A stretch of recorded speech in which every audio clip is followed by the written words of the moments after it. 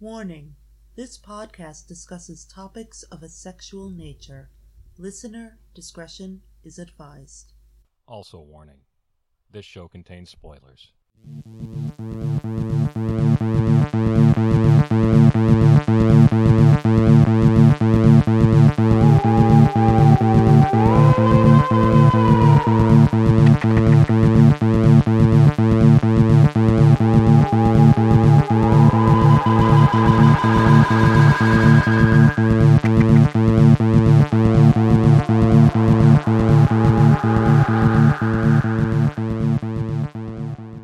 Welcome to the Smut Surveyors, where we discuss basic gratuity to XXX and everything in between. I'm the Sir. And I'm the Madame, and today we will be discussing film collaborations between Jess Franco and the stunningly beautiful, immensely talented, and gone sadly way too soon actress Soledad Miranda. It's also worth mentioning that Paul Muller is in these three films we will be discussing today as well, but he is in many Jess Franco films kicking butt and will be discussed in this episode as well as future episodes. Right. He seems to only remember being in 8 films. However, I counted somewhere between 15 and 20 total Jess Franco films that he appeared in. So, Jess was notorious for filming movies and not telling the actors that he was filming a second film at the same time. So, who knows? He liked to copy and paste and re-edit stuff, so he could have filmed one movie and it could have wound up being 5. Who knows? Right. We love Jess in that regard. Let's get back to Soledad Miranda, who sadly didn't even get to enjoy her success as this gorgeous, campy femme fatale, I guess you could say. Right. She's one of the tragic members of the 27 Club. Dead at 27 in a car accident, on her way to sign the contract that was going to make her an international star. She was Jess Franco's muse. He was madly in love with her, but not in a romantic sense, more like a paternal sense. And you can see that in the way he films her.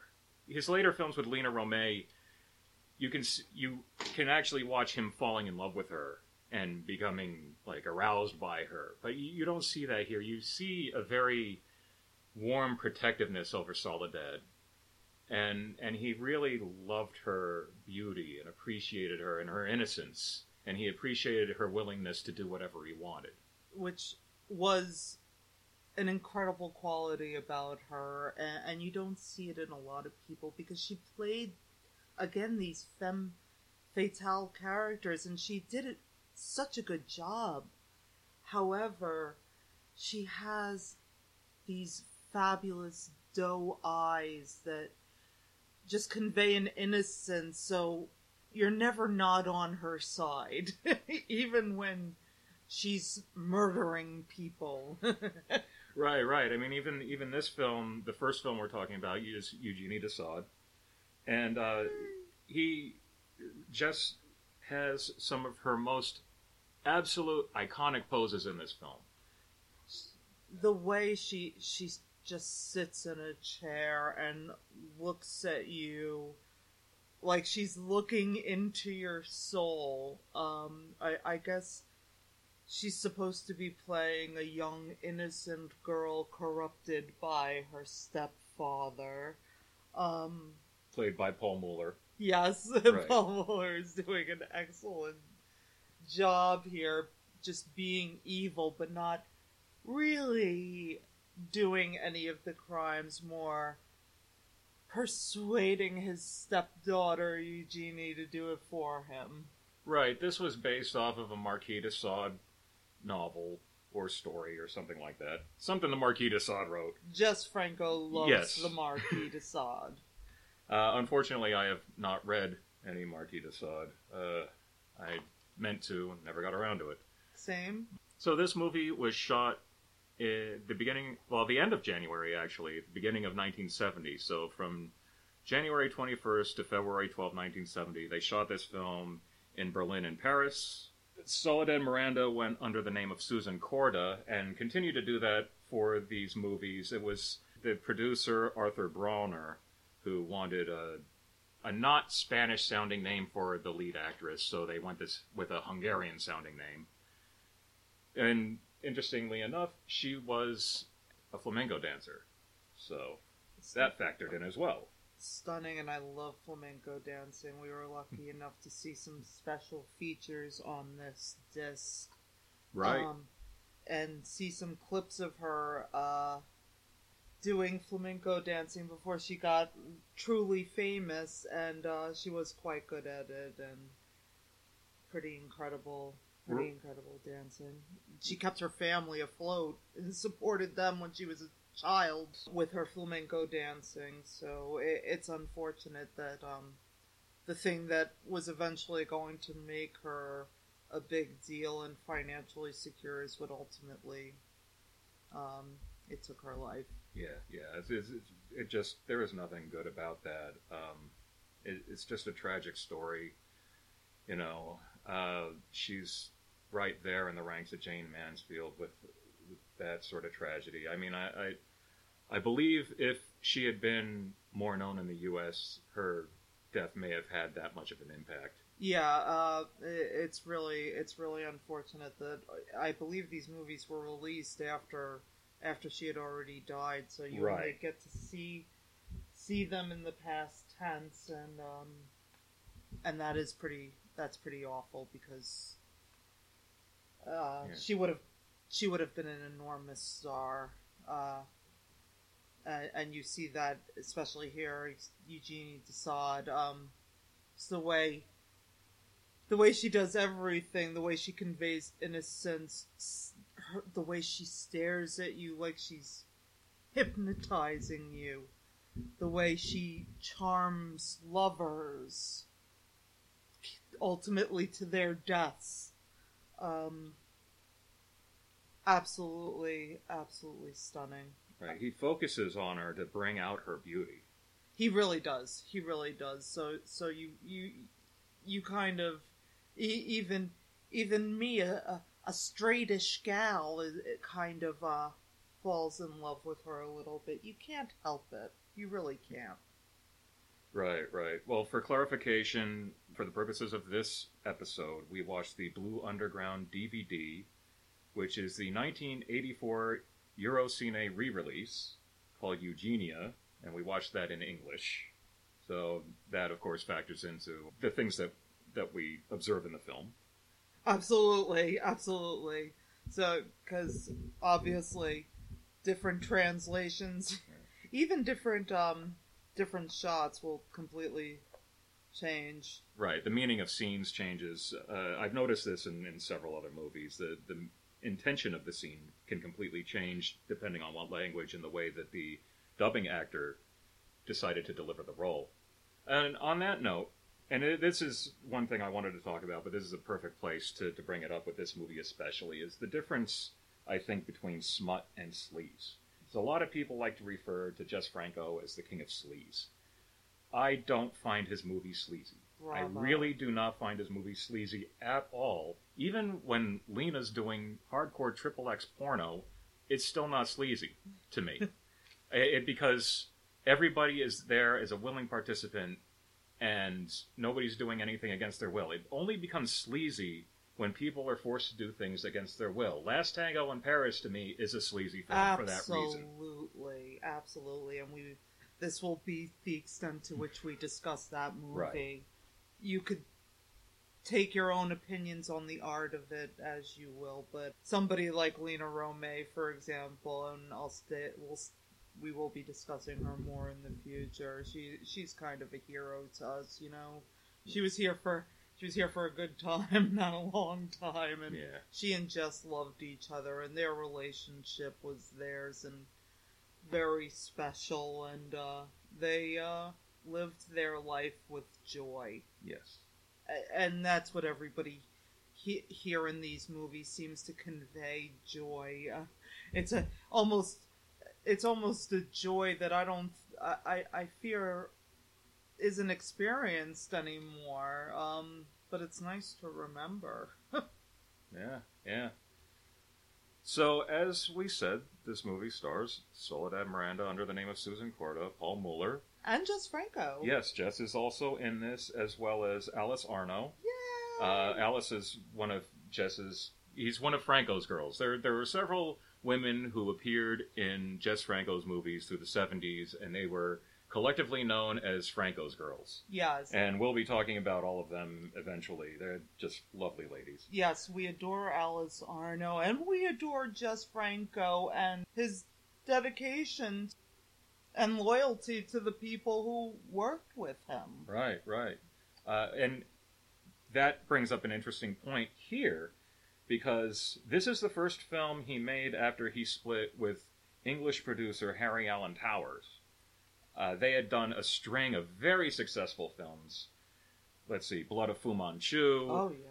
The Bloody Judge. So he also did The Girl from Rio, and the final film together was The Count Dracula, film with Christopher Lee. It was Soledad Miranda's first appearance with Jess. Actually, it wasn't her first appearance. Let me correct that. Her first appearance was his second film, La Reina del Tarabin, or something like that. It was a musical. 1960, I believe? Yeah, it was his second film that he took it over from somebody else who the production was falling apart, so they gave it to him, and he saved the film. She has about 2 seconds in the film, but I guess she made an impression on him. 10 years later, he encountered her again on Count Dracula, and that's when he really realized the talent that he had before him, the beauty and the talent that he had before him, and he wanted to nurture that and grow it and blossom her into this beautiful megastar. And it was a raw talent. She did not have acting lessons. She was not a trained anything except dancer. He saw her face, he saw her willingness to learn and work, and that was it. Well, he said that she didn't know anything about the world. She was very ignorant of the world, but she was extremely intuitive. And I think that more than anything, you can be ignorant of facts and whatnot. That ends up being trivia in the end. But if you can figure things out real quickly like that, pick things up, that's where you're going to be successful. Absolutely. So, Eugene saw it. It's a great, great movie. Music with Bruno Nicolai. Great just playing a character named Attila Tanner, which is just a great name. Yes, and it's his... Whoever they got to dub his voice in this film is completely off. It's just completely off. It's amazing. Yeah, he has this deep baritone, and he's playing this sleazy journalist who's kind of blackmailing them. But yeah, they gave him this voice that just does not match at all. But they also have this shot at the beginning of him directing a scene with Soledad, Paul Muller, and I want to say... Well, he's reviewing footage. Is that what it is? Yeah, he's reviewing the footage that they shot while they're frolicking. It's just a really interesting beginning of the movie. Oh, see, we tend to keep the movies on in the background while we're discussing them for the purpose of the podcast. And right now, Soledad's in the bath, and her stepdad comes in and he tells her off, and has this great, at least in the English version. I love to see you like this, naked. Your body is just like your mother's, which is just like... I mean, to explain, he's been raising her since she was a little girl. Her mother died a few days after she was born, but that still doesn't make it... maybe that makes it more icky or less icky. It's icky. Well, I think it's an interesting point to bring up that Jess wanted the original story to be a father and daughter, not stepfather, but because of the moral constraints of the time, he had to make Paul Muller's character as a stepfather. Oh, well, thank goodness for the constraints at the time, I suppose. You know what, now, if it was still, like, probably a dad and daughter, and it was shot by... If it was shot by Jess, we'd still be discussing this movie. Oh, absolutely. Hey, he ended up doing stuff like that later on anyway. It was just at that point in 1970, he couldn't do it. He could do it in 1975. One of my favorite things about a Jess Franco movie is occurring right now, yes. And that is my favorite things about Jess Franco films is you're always going to get a cabaret show at a bar with a lot of intellectuals smoking and drinking and watching some sort of striptease or full-on sex act of some sort, and everybody's just sitting there. Oh, that's really interesting. Like, there's a woman stripping right now, and it's just the stepdaughter and stepfather why not go out and drink beer out of a boot with your dad and watch a woman take her clothes off. It's a Jess Franco film. Sounds like wholesome entertainment to me. Hey. Okay, so one of the things that they do in this movie is they go to some sort of pay model, nude models. Yeah, it's like they go to I think it's a brothel or something, but they go under the guise of photographing this model who was played by Alice Arno. Yay! Hi, Alice Arno, you're gorgeous. Yes, and she strips for them, and they take pictures, and then they have their way with her and kill her. They have their way with her and kill her, and I love Soledad's outfit in this. Clashing reds, though. We don't like clashing reds. But I'm willing to forgive her because she's gorgeous and dead. So, they start painting this.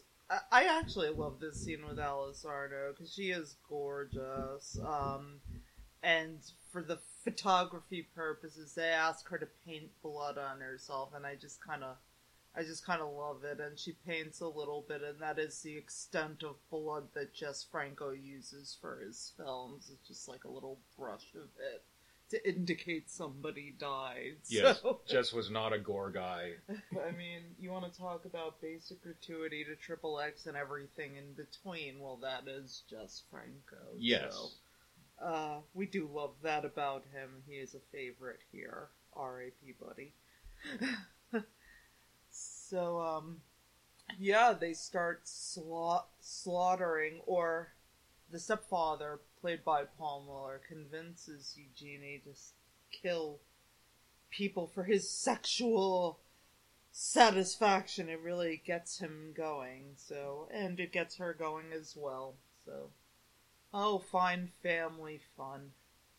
Well, they murder their victims and then get off on the bodies. So, yeah, it's just all kinds of necrophilia and incest and lots of fun stuff.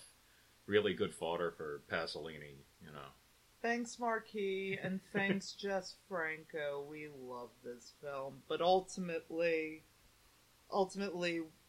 it moves on to Eugenie starts to grow up. Yes.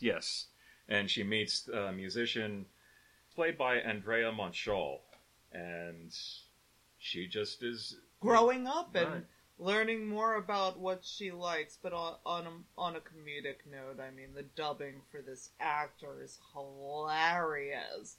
He just sounds like a cranky boy. Oh, you don't like me? Well, to hell with you then. Which is, it's objectively amazing. Oh, yeah. And adds like this hilarious camp to these movies that I love. Her stepdaddy is not too thrilled about that. She finds out he killed her mother, she finds out he killed her mother for cheating on him. But he was not going to kill her until she gave birth to her daughter. So, because he wanted to raise Eugenia. So, and this is one of several films that Jess made with the Eugenie name. Oh yeah, and one of many based on the Marquis de Sade. Yes. He was a big fan. This was a recurring theme for him. Absolutely. So, and ultimately, their frolicking relationship and the backhandedness and all the lies and deceit that catches up with them and leads to their own demise. Exactly. No one just typically didn't have happy endings to his films. No. And this is certainly an example of that. No one winds up happy. Yeah. Except for maybe Jess's character of the sleazy journalist. Well, he got a good story, I suppose, didn't he? Yeah, I guess Jess survived this movie. Paul Muller's character killed himself after killing Eugene. Well, attempting to kill Eugenia and killing her boyfriend. Right, that she fell in love with. She stays alive long enough to tell Attila Tanner, played by Jess Franco, the story of how everything came to pass, and then she dies in the hospital from the scratches on her face with the painted blood that looks like Alice Harno. It's amazing. This movie's just amazing. This is one of his most low-budget films, but I think it's one of his best, honestly. This is one I can just watch over and over again. Oh, all three of these Soledad Miranda films are so watchable and so fun, and there's this great comedy act, or it's supposed to be a comedy act. It's played by Karl-Heinz Mansion, the producer. It's Adam. Yeah, that's who Well, that they is. clearly did not get a comedian to dub. They basically have him go, and everybody in the crowd is laughing. So it's a great movie. This is a great movie. Right, and it wasn't released until 1973 originally, and then the Eurocine version that we're watching now was released in the early 80s, and mid-80s, 84. Isn't that something? Yeah, so now, that's 14 years after Soledad Miranda passed away, and, so she didn't even get to see any of this. It still baffles me and makes me very sad. Right, she didn't see anything but the rushes. And unfortunately, she didn't. The next film, which made her just epic, it's probably just Franco's most famous film, the one that everybody talks about. Right. Vampiros Lesbos. Vampiros Lesbos, and that's what we will be discussing next.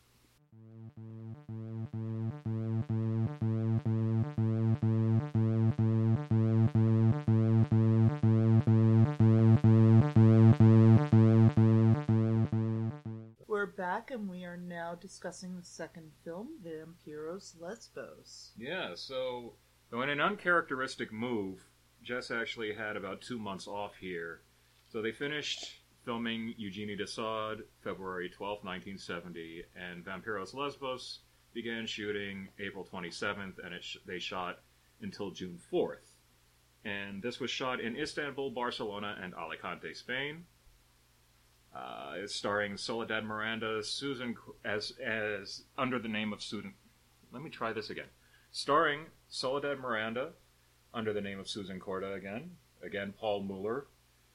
They're joined by Eva Stromberg. She was a Swedish actress that appeared in several Jess Franco movies.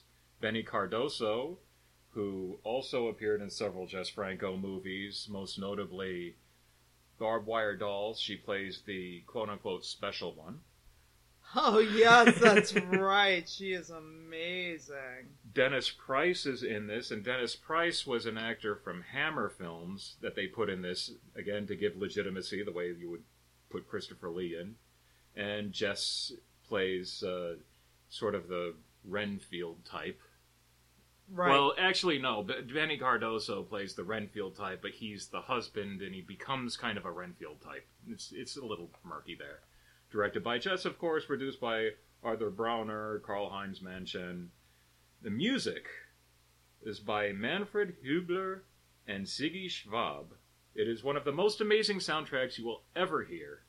According to Jess, they came to him and offered to do the music. He said, okay.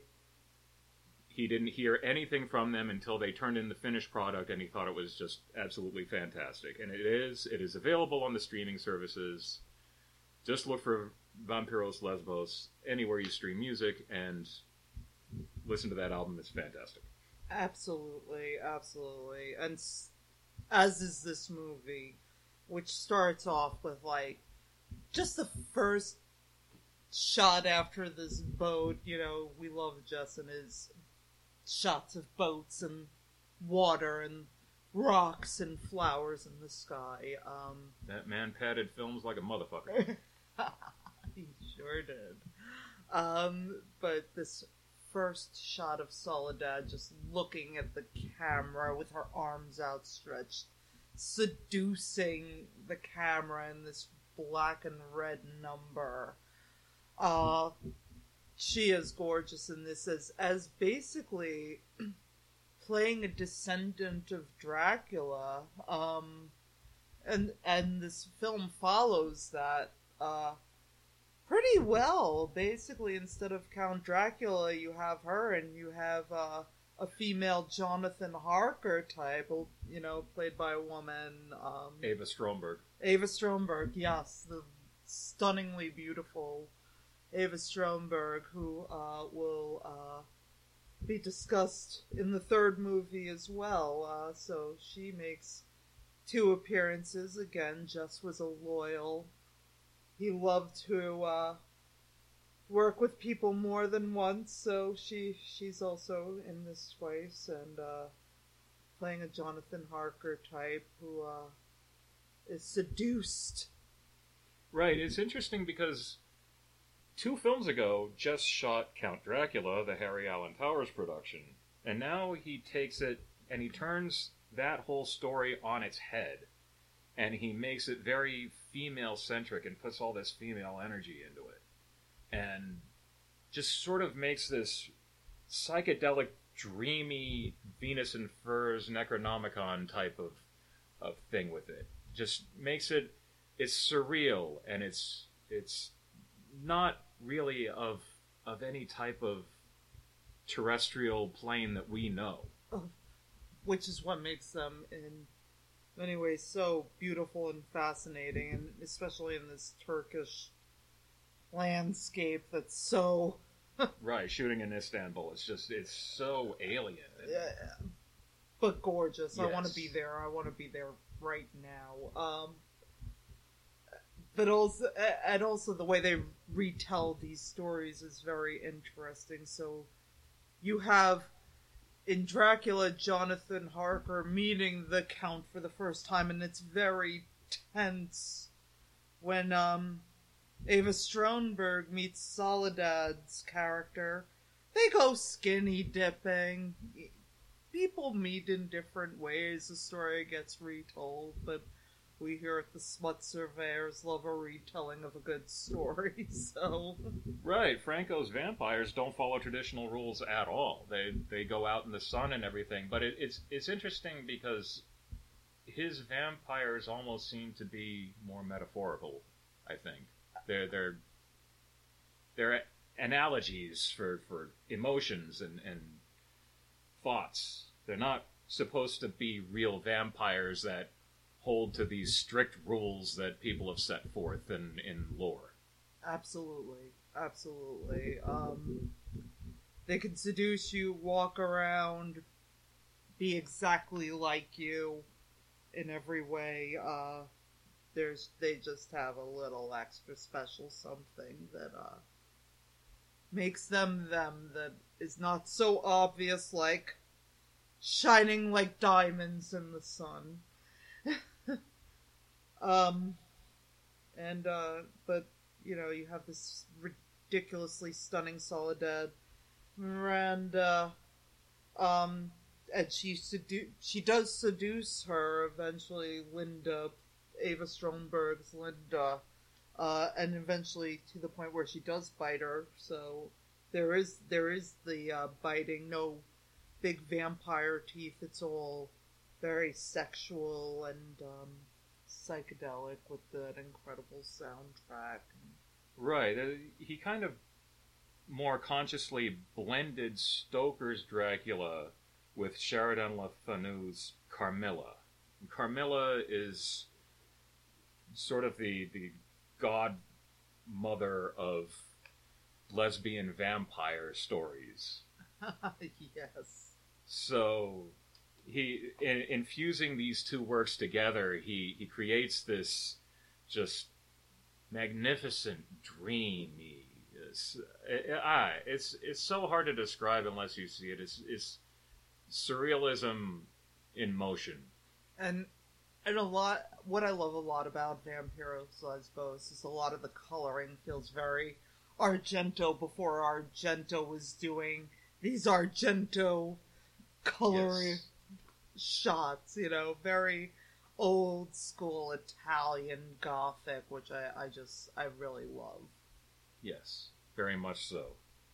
And there's a story that the Countess tells about how Dracula changed her. Yeah. It's really intense. Saves her from being attacked by a man, which is what made her a Vampiros Lesbos.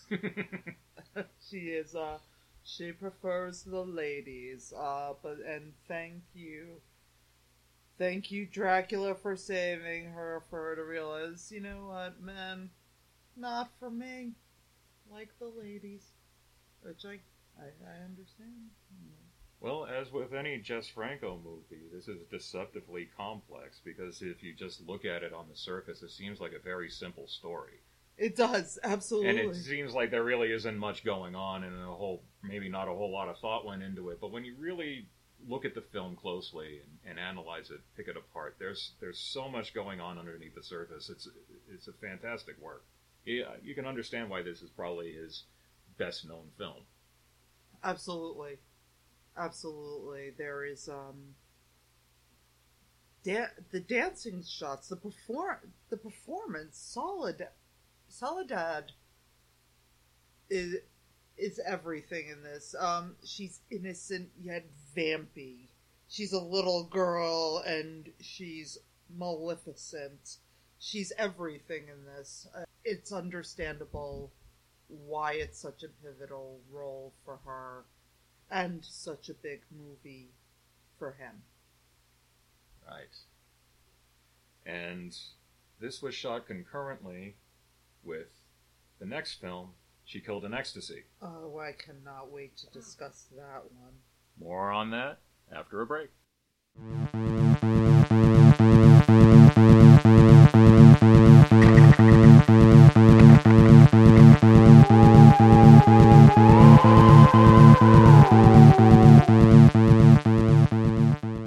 And we're back. One thing I want to point out is that for this film, Vampiros Lesbos and She Killed in Ecstasy, which we're going to talk about right now, we watched the Severin Blu-rays. They were subtitled. It's the original German soundtrack with subtitles. Yes, and this one is our personal favorite. Out of the three films we've discussed, this is She Killed in Ecstasy, a fantastic revenge film. Yes.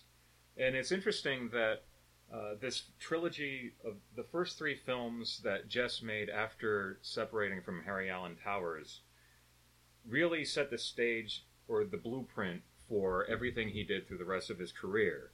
So you start with Eugenie de Sade, which is his obsession with Marquis de Sade.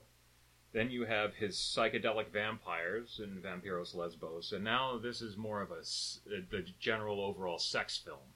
He's really exploring these three themes in these first three films. So here we're starring Soledad Miranda under the name of Susan Corda again Paul Muller. Howard Vernon comes into this one. Hey, Howard Vernon, another regular in Jess Franco's films we'd love to see. Yes, Howard Vernon's always a treat. Ava Stromberg comes back. Hi, Ava. And Horst Tappert also appears in the film, as well as Jess Franco in a smaller role, and Karl-Heinz Manchen again comes back. Jess Franco, of course, directed. It's produced by Arthur Brauner, Arturo Marcos, and Karl-Heinz Manchen. The music was also by Hugler and Schwab. This was shot in Spain during the same dates as Vampiros Lesbos, so he was shooting these two films concurrently. And it concerns a doctor working with stem cells to save lives, but he comes up against a conservative medical board that ruins him. In 1970, they were discussing this. Yes, in Europe. It shows how progressive Jess was, I think. This is one of the reasons this is one of my favorite Jess Franco movies. These are medical procedures that would be big news 40 years later. And while it is discussed as a general sex film, this film has an incredible plot. it really does. It's ahead of its time. You really feel for Soledad. She really is acting her ass off in this movie. She looks phenomenal. She starts off wearing this almost necklace / bra of metallic, almost pre-Thierry Mugler number that, God, I wish I could wear. But she looks fantastic. A lot of it's filmed in that phenomenal house in Spain. Right, in Alicante. Yes, what's it? Xanadu, is it called? Yes. Xanadu, which, oh my God, if you see this incredible property. It's a big green house that looks like the lunar Earth module that NASA sent to the moon. Yeah, and it's off a cliff, a beachy, gorgeous cliff where you could just run down to the beach and you know, enjoy your life forever. Can I just do that? Can we go now and do this? Thank you. But it is an interesting story because a lot of emotion in this one. A man is basically driven mad because he wants to improve the world. He thinks that this medical while they don't call it stem cells, it is essentially what it is. Stem cell research will help people, and he's called a charlatan. He's basically made to feel like he's a criminal and the worst person in the world, and that not only do they reject his work, but they reject him from the medical field as well as his entire life's work. They steal it. They try to kill him, and basically this man who thought he was helping, and he goes home to this wife he's madly in love with and is madly in love with him, and just descends into madness, and it's very sad to see. Right, eventually committing suicide, but she is so madly in love with him that she can't let go, and she keeps his body around like he's alive, and she still makes love to it. I mean, again, the necrophilia with Jess, and I do feel like that aspect itself. This film in general seemed to be a big influence on Joe D'Amato's film Buio Omega, also known as Beyond the Darkness. Oh, there's a lot of similarities, and I think D'Amato looked at this film very closely when he made that. Right. But I mean, and Soledad, you know, her devastation at seeing her husband fall apart, and going a little mad herself as after he kills himself, hoping her revenge can bring him back to life. So she goes to pick off those on the medical board one by one, played by Ava Stromberg, Paul Muller again, Jess, Franco, and Howard Vernon, right? Right. And that's the medical panel, which is pretty stacked right there, I think. Yeah, I don't want to go up against that Legion of Doom. Indeed. But there are these shots where Soledad is reflecting on her husband's suicide, standing on a boat in the water, and it's nods to the film he made afterward, which was never completed. It was called Giulietta. And eventually Joe D'Amato took the footage, re-edited it with Shining Sex and another film, I can't remember which one. And we edited the footage together into a film called Justine. Yeah, so at least we have some of it in some way. Right. That's where I was going. So, Joe D'Amato edited this footage together into this new film, Justine, but I think that the footage that Jess shot really nods to where he wanted to go with her. It seemed like he wanted to do these dark brooding films with her, and that he was going in this direction to take her really dramatic, because this film, I think, is Soledad's best acting, and it clearly points to where he wanted to take her.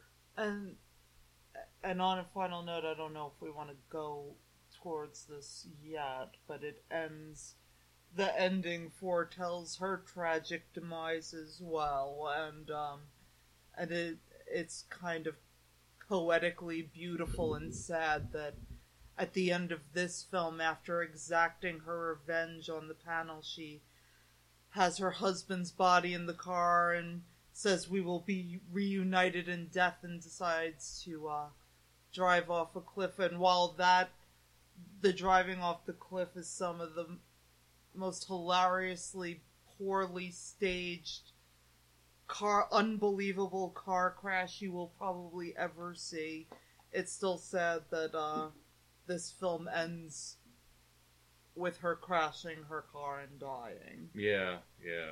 It was almost like a Jean Rollon's version of Thelma and Louise at the end. Is it? Or Daughters of Darkness. Yes. I don't even want to talk. I shouldn't have even brought that up yet. I apologize. We will bring that up in the future. I do like the touch that Jess put in, that whenever Soledad kisses one of her victims, we flash to her kissing her husband. Oh, yes. Yes. It keeps with the, you know what's driving her. Jess did a really good job with this. You always know that even when she's wrapped up in passion with somebody else, he wants us as the viewer to know that her husband is always on her mind, and that is her motivation to exact revenge. She does none of this out of joy. She wants to be with her husband. That's what's important to her. Correct. And the husband is played by Fred Williams, who was a German actor that joined Jess from Count Dracula to, oh boy, here's a French title I can't pronounce, Les Emmerdeux. Sorry. Well, unlike that pronunciation, he was a very handsome actor, had very, very leading man star quality, and though curiously, Jess was not happy with him, and he wanted Klaus Kinski for this role. Klaus Kinski, I don't believe, as much as I love to see a Klaus Kinski film, his character, history, and otherwise, that's up for another discussion, but Klaus Kinski in film I love, but I do not believe that he would have been a believable lover of Soledad to inspire all that revenge. Just like, if he passed it, oh, okay, now I can get somebody younger and more handsome. I do want to point out one scene in this film where Paul Muller is talking, and a fly very brazenly lands right squarely in the middle of his forehead, and he doesn't flinch or anything. I think it's a real testament to his talent. He barely reacts. Yeah. Isn't that something? Yeah. Yeah. Exactly. And of course Jess left it in. Of course he did, because Jess is brilliant. Right. Yes. And, what I love about this movie is, at one point, she is just doing this almost serial killer murder walk. Like, one of her victims, I think is Paul Muller's character, as a matter of fact. She goes to enact revenge on him and drives him crazy, and she is constantly chasing him, but he's running away, and she is just walking with ease, trying to get a light off her cigarette, and he is, get away from me, which is it was kind of amazing. It was before all those slasher movies that had a similar theme, but she was doing it kind of before all that. So I love her in this, and yet she's still stunning and has those innocent doe eyes, so it's kind of incredible that she's able to pull that level of fear off. Oh yeah, and there are the scenes where she's losing her mind and kind of talking to herself, and it's just this primal rage coming out of her. And you see it in her face and her eyes, and and yet hot, crazy hot. That's that's the thing that she pulled off. That, oh goodness, if we could have seen more, I would have loved to. She left behind a husband and a child, and and her family who were dependent on her. Yeah, indeed. Indeed, and probably a legacy that she will never know about. A podcast she will never know about, and I'm sure she inspired many books. But a life short but well lived. R.I.P. to Soledad. Yeah.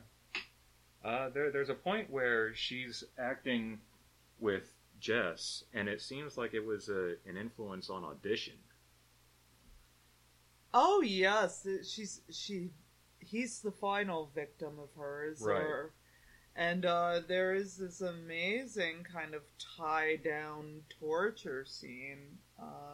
She kind of does torture him to death, and she does it. She's so great to do that. It's haven't seen a lot of revenge movies like that before. She really did this, and I also want to point out this scene where it's when she's with Ava Stromberg. She puts on this wig. It's very similar to the wig that Lena wore as Candy Coster. Yeah, but I do not think it's a Candy Coster wig. It also reminds me of, oh goodness, Isabella Rossellini in Wild at Heart. Yeah, okay. It's a great wig like that. Very, Edie Sedgwick kind of vibe, which yes. I love. And she also in this movie wears this really odd purple cape that looks like a big knitted sweater that probably no one else could pull off except for her. Go ahead, Soledad. Wear that purple cape. Yeah. Kiss your dead husband. As is always, we have the movie on in the background as we discuss the film. So that's what is going on right now. She is kissing her corpse husband in a purple cape. Yeah. So anything else regarding She Killed in Ecstasy? No, I think that about covers it. We do have some general housekeeping to talk about. As always, there's our email address if you want to reach out to us. Let us know what you think. If you have any suggestions of films to talk about, anything at all, send us an email. What's the address? thesmutsurveyors@gmail.com. The Smut Surveyors, all one word, @gmail.com. And we also have an Instagram page. Yep, The Smut Surveyors, easy peasy. All one word again. We're on Instagram. Reach out. You can reach out to us there, follow us there, whatever.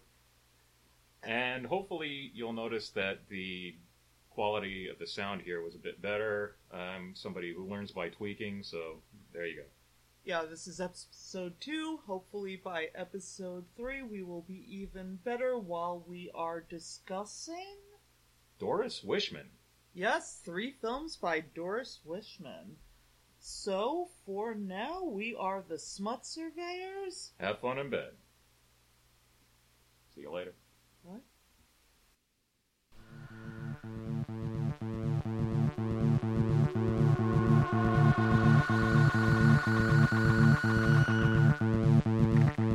The Smut Surveyors is produced in New York City by the Sir and the Madame.